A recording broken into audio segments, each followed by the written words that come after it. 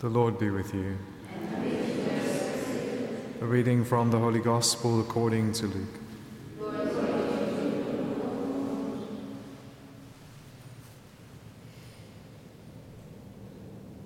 Jesus told his disciples a parable.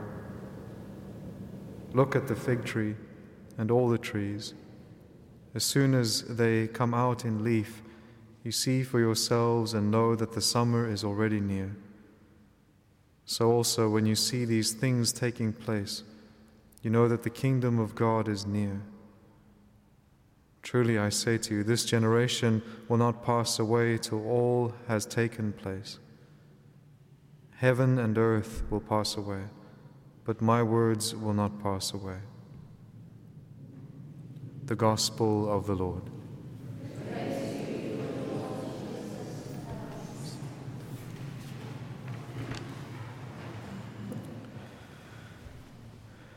So we're still looking at these kind of eschatological events, all these events of the end, death, judgment, heaven and hell.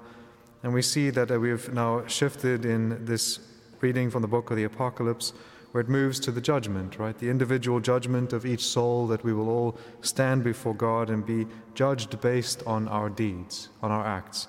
And the value of our acts, as we've seen before in the recent Gospels that we've been looking at, especially with regards to the widow's mite, the value that the Lord places in each of our acts is dependent upon the love with which they are done. And so that is how the Lord values our activities. Are they done with right love, meaning loving the Lord our God with all our heart, soul, and mind, and loving our neighbor as ourselves, but that the fundamental motivation for everything that we do is that divine love. And so that's the value that the Lord places on our activities. And we can see that also then for that judgment, the Lord is now turning in the gospel to his disciples, where he has been pointing out the fact of all of these kind of negative signs, all of these destructive signs that will come. He also points out signs of new life. And so he also points out signs of good things that happen, if you will. And so in the Greek it says, learn the lesson from the fig tree. Learn the lesson from the fig tree and what happens.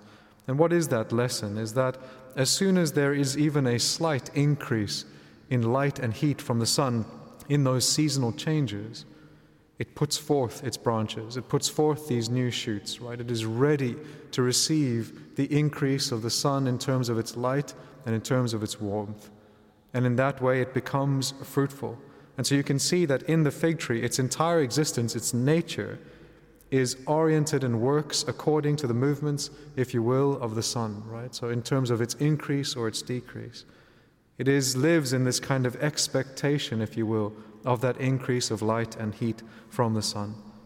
And so also for us, we know from the Gospels that if we want to be fruitful, if we want to have these good works that we can then present before God when we stand in judgment before him, well, we know also that we can do nothing without him.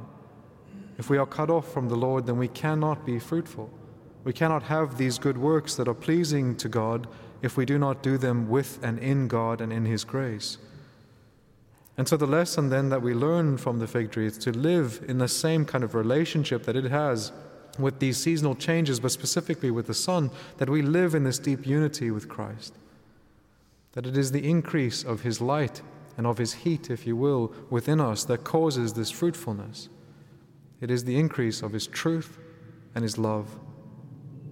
And so also, as we've said before this week, when we come to Christ who is present here in the Blessed Sacrament, we can also then bask in that radiating love of Christ.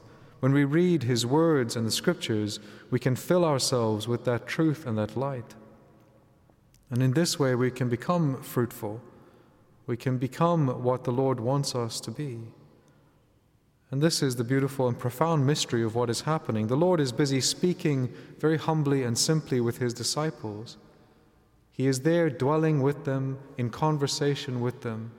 But he is also the one who will come at the end, before whom it says everything, the sky and the earth, will just peel away in his presence. And so this same God, who is the all-powerful God, who is the omnipotent, is also the humble God who dwells in our midst. This same God before whom all creation will tremble is now present to us, hidden and humble. And so we can be with him in the same way that the disciples are in this scene, in these simple conversations of love and instruction, as they learn his truth and as they spend time in his presence. And in that way they are being prepared for his coming in glory, because they are with the Lord when he is with them in his humility and humbleness. And so also for us, as we've said before this week, our best preparation for the coming of Christ in glory and for our personal judgment with him is to spend time with him. In this life, it is to befriend the judge. That is what we are called to do. He gives us opportunity to befriend him, the one who already loves us, that we can return love to him.